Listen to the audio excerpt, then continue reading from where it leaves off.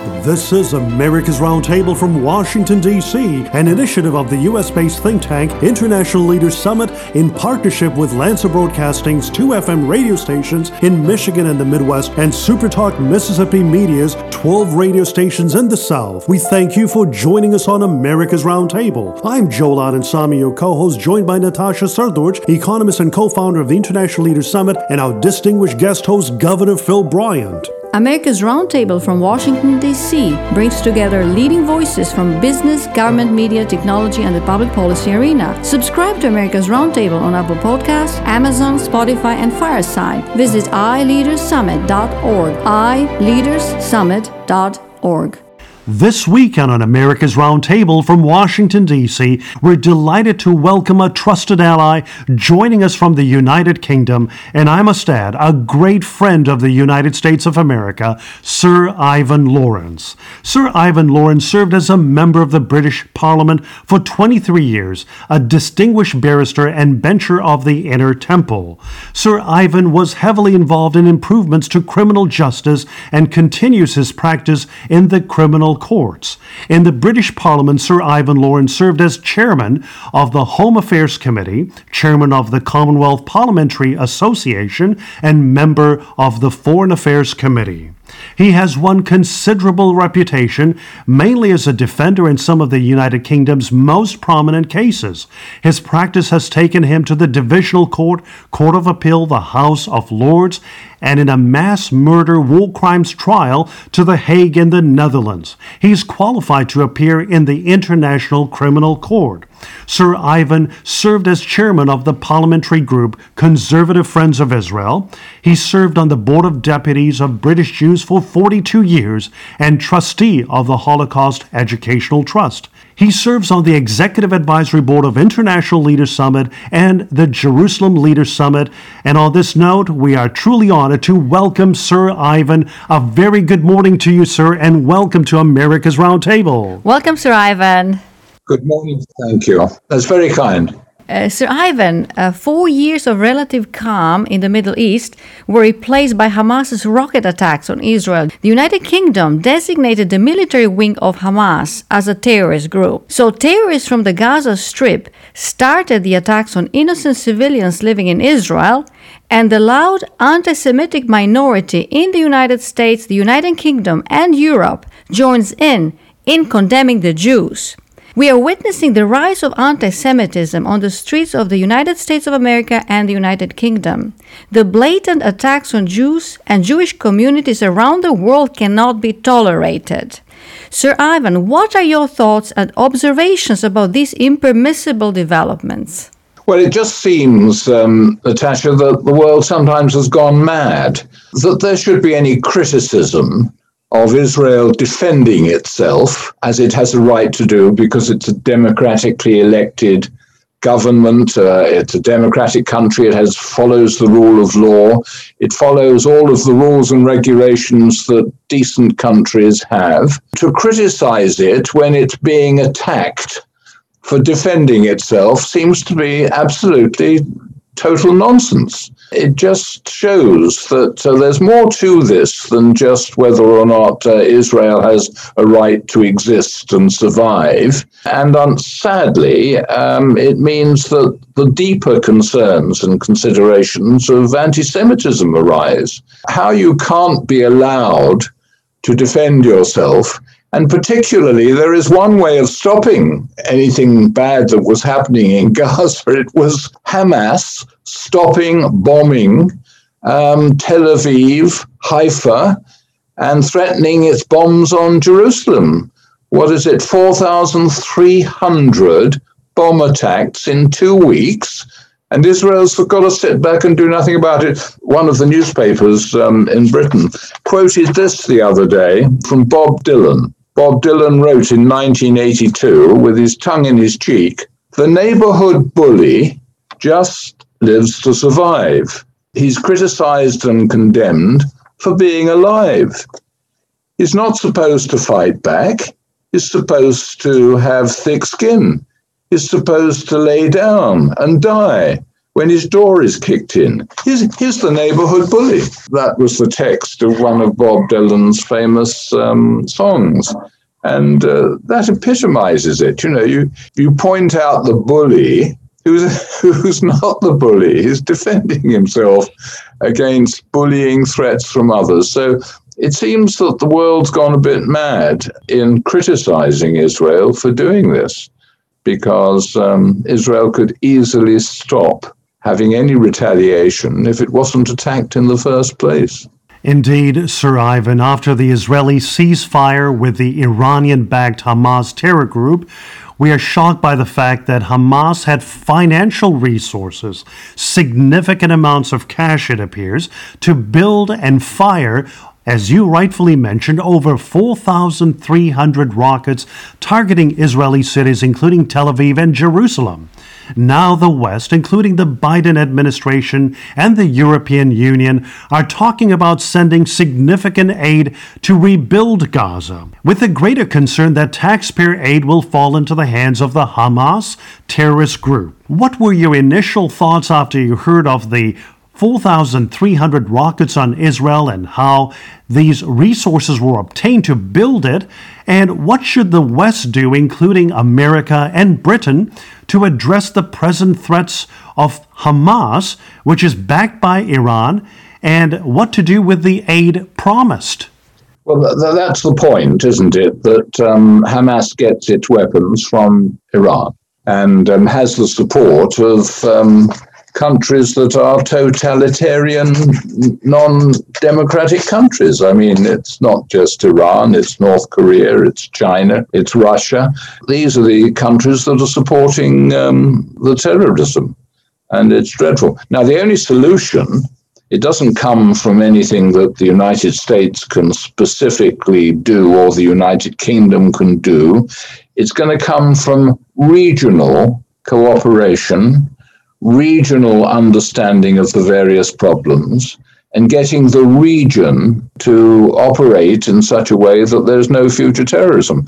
And that's why it's such a good thing that there is, for the first time in many, many years, the coming together of some of the Arab states in the Gulf with Israel, because that's very encouraging. The organizations that are most likely to have an effect upon Hamas and Hezbollah in Lebanon, any of these terrorist activities are in fact the Arab states who can look to them and say, now, you know, we've had enough of this. Anything that the United States can do and the United Kingdom can do to support the Arab states who are coming together to try to produce peace in the Middle East is terrific.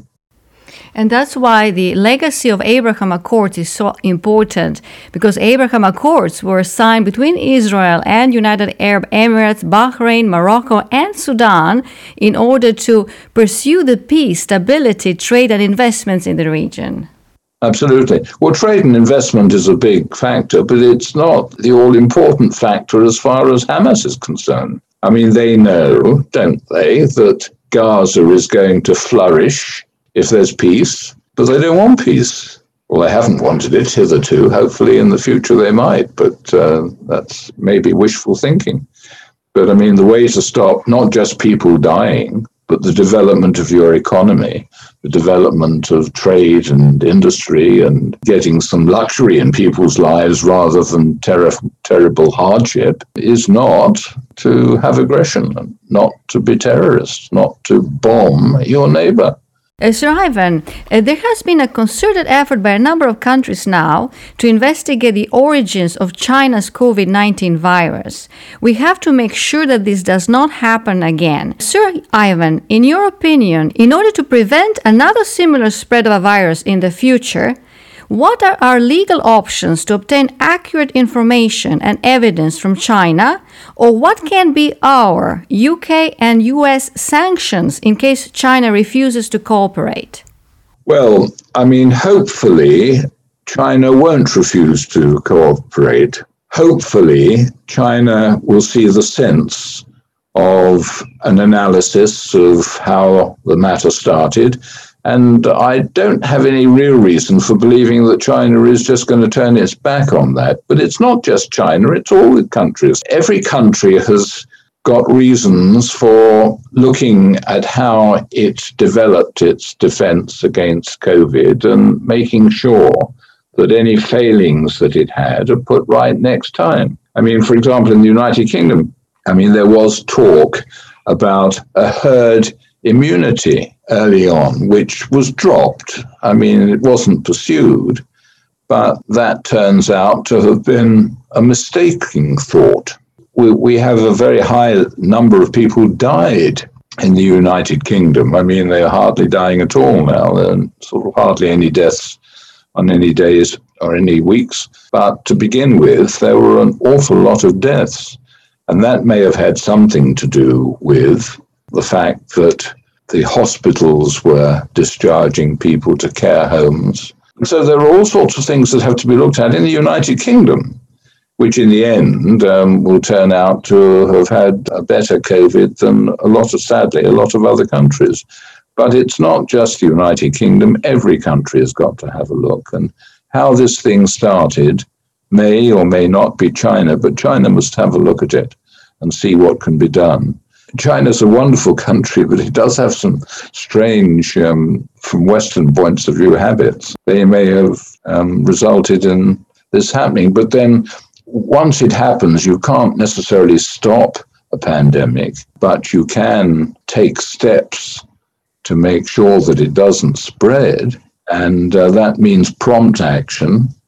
And on the face of it, it doesn't look as though China's reaction to what happened in the originating province was very quick. And if you deny that anything bad is happening, then that's got to be corrected. It's possible to exaggerate if you're not actually dying yourself or your loved ones aren't dying, a lot of what has happened even with this dreadful pandemic, because it's 1% of the population get COVID and 10% of the 1% have been dying from it, which is minuscule, really, if you think of other terrible pandemics in the past where half the population died. So it's possible to contain this, but you've got to be grown up about it, and you've got to be prepared to accept any failings as a country, as we will do with our inquiries, and hopefully other countries will do as well. Sir Ivan, in regard to this particular issue that the European Union and the UK have approached it with a different strategy, if one would say. In the European Union, as we looked at how Brussels was operating in regard to authorization and acceptance of the COVID vaccine, there was significant delay in the process. But in the United Kingdom, there was a expeditious response to accepting and authorizing the COVID vaccine and making sure that individuals were vaccinated at many points of connections within the United Kingdom. And United Kingdom actually was one of the first countries that began a massive program to vaccinate its population and to reopen its economy. On the other side, the European Union has appeared to be a laggard. And I think one of the things that this particular example shows is that the European Union is still very much engaged in the bureaucratic process, that it failed to deliver the quick response or the rapid response that its citizens were looking for. So for those that supported Brexit, perhaps in hindsight, they would look at this as a positive development. And as this post-Brexit period moves forward, and also as we get out of the pandemic that the world is facing, I'm sure that the citizens of Great Britain are looking forward to trade deals being signed with other countries, to being able to foster greater trade with India, with the United States, with other countries. And so what do you foresee, Sir Ivan, as the future of the United Kingdom in advancing these positive initiatives and trade agreements with the Commonwealth countries and others? That's a very big question, Joel. Just let me comment firstly on the vaccination program. We woke up and have done brilliantly with the vaccination program, which sort of leading the world, really. Indeed. We have rescued some of any criticism that might have been levied against us for the slowness in shutting our borders, for example. So quick action That's the point. And also, we're blessed with having two of the great vaccination producers in the country. So that's been good. It's taught us a lesson. I mean, I don't know if we'd have still been in the European Union because Brexit hadn't worked.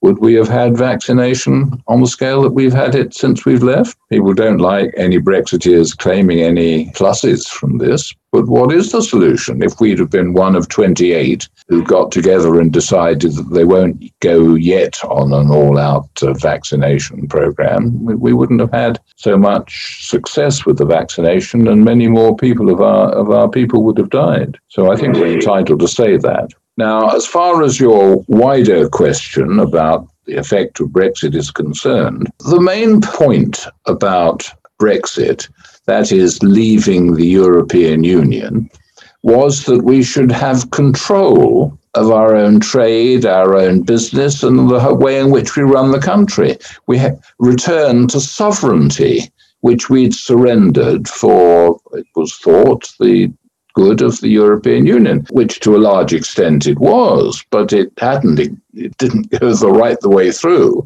And as a result, we decided that we ought to leave if we wanted control. Now, one of the purposes of control was that we should be able to trade with countries that we'd been stopped from trading or reduced trading with because of tariffs, because of the rules of the European Union. And now we're no longer in the European Union. We can trade with who we want to, provided we can agree proper terms and whether or not there are tariffs and what the tariff should be.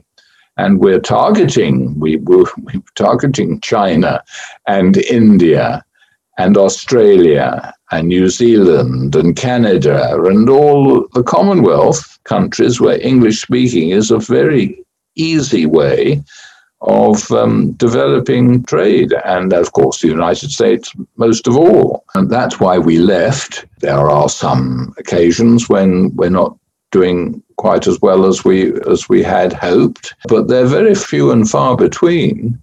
It looks as though the United Kingdom is going to develop very well with its spread of business interests with all of the other countries, particularly those that are English-speaking, but not necessarily those that are English-speaking. I mean, India's an English-speaking country, but China isn't. But we'd like to do more with China, and it's a shame that relations aren't very good at the moment with China because of human rights issues, and they're cutting back on a lot of the freedom that they seem to be developing, hopefully until recent times. So, but the world changes all the time. It's always in a state of flux. But I'm very confident, and it's one of the reasons why, the main reason why I was a Brexiteer, was because we will be able to extend our trade.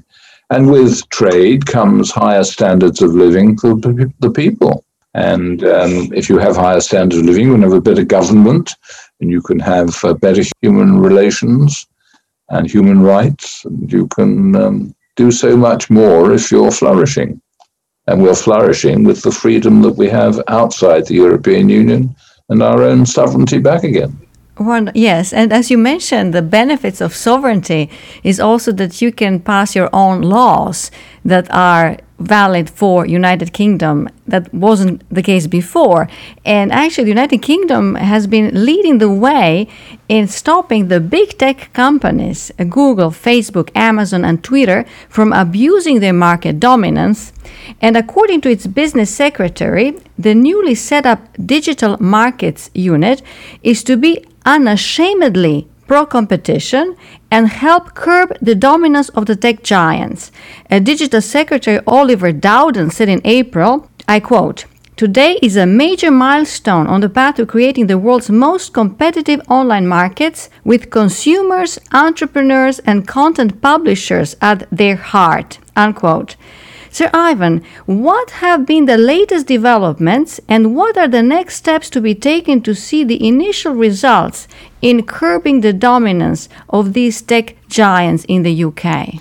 Well, there is non-stop contact with the people that run and own Facebook and Instagram and all of the other online activities which are so important a part of the commercial and social activity in the world. I don't know, I am not present at any of these discussions, but we're told that they are very much concerned with making sure that rules of human rights, civil liberties and fairness and decency are followed, and that they don't just sit back and let anything happen, which anybody can just put any old nasty stuff onto the social media and it stay there. They're trying to take it off.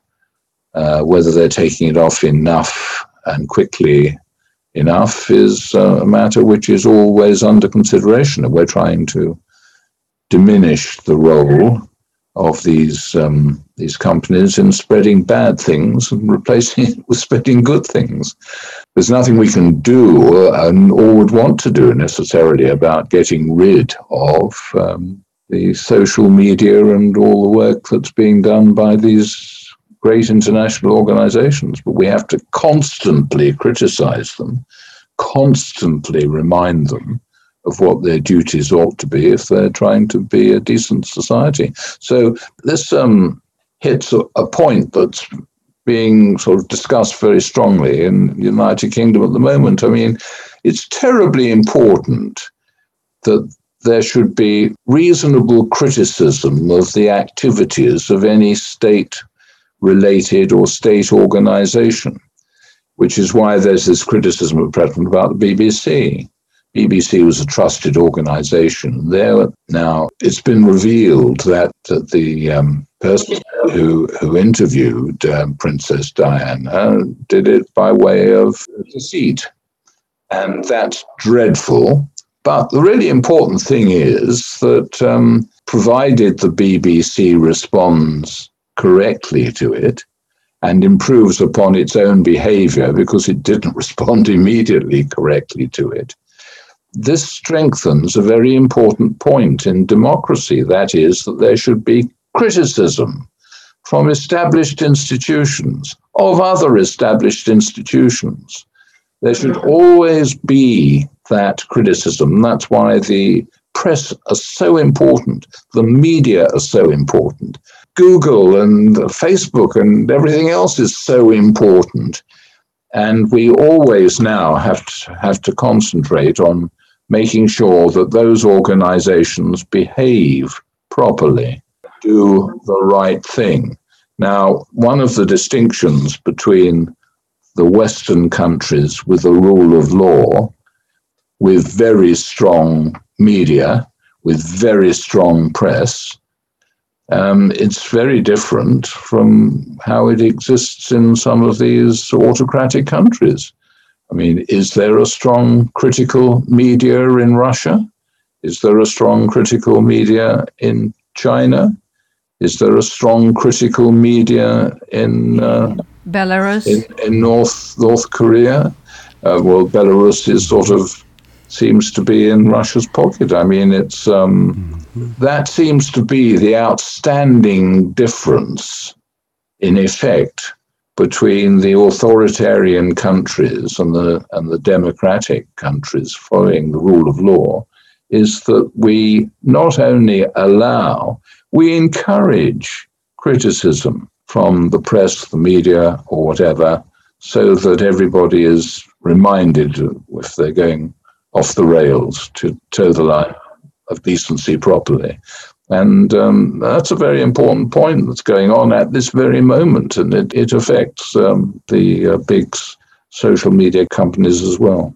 Indeed. In fact, on behalf of America's Roundtable Radio from Washington, D.C. and the International Leaders Summit, we are truly honored to have you, Sir Ivan Lawrence, joining us on America's Roundtable. And if we may share just a word of information, is that you were one of the founding principals in the efforts to have the United Kingdom move out of the European Union through your support of the European Research Group, a think tank initiated by conservative leaders in the early 1990s. And that dream, that vision, that tremendous work that you all accomplished during those very early days in raising serious questions about the future in the European Union, and the support that you have given to independent voices and leaders and citizens has truly materialized in Britain's favor. And so we commend you for your leadership in leading this Brexit initiative.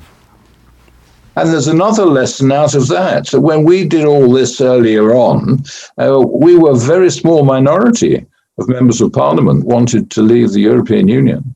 But by persevering and keeping on to it and not letting our minds be changed, then eventually we brought everybody round to accepting, well, an overwhelming majority, which is why we won the referendum, to leave the European Union. So persistence in doing the right thing is also a very important element in international governance.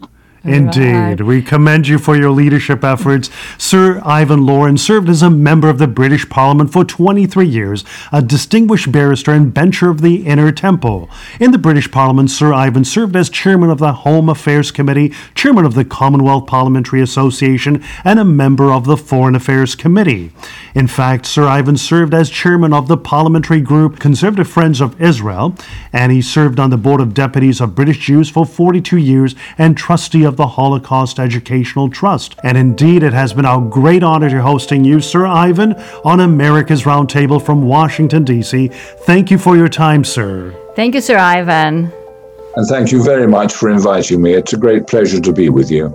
This is America's Roundtable from Washington, D.C., an initiative of the U.S.-based think tank International Leaders Summit in partnership with Lancer Broadcasting's 2 FM radio stations in Michigan and the Midwest and SuperTalk Mississippi Media's 12 radio stations in the South. We thank you for joining us on America's Roundtable. I'm Joel Adensami, your co-host, joined by Natasha Srdoc, economist and co-founder of the International Leaders Summit, and our distinguished guest host, Governor Phil Bryant. America's Roundtable from Washington, D.C. brings together leading voices from business, government, media, technology, and the public policy arena. Subscribe to America's Roundtable on Apple Podcasts, Amazon, Spotify, and Fireside. Visit iLeadersSummit.org, iLeadersSummit.org.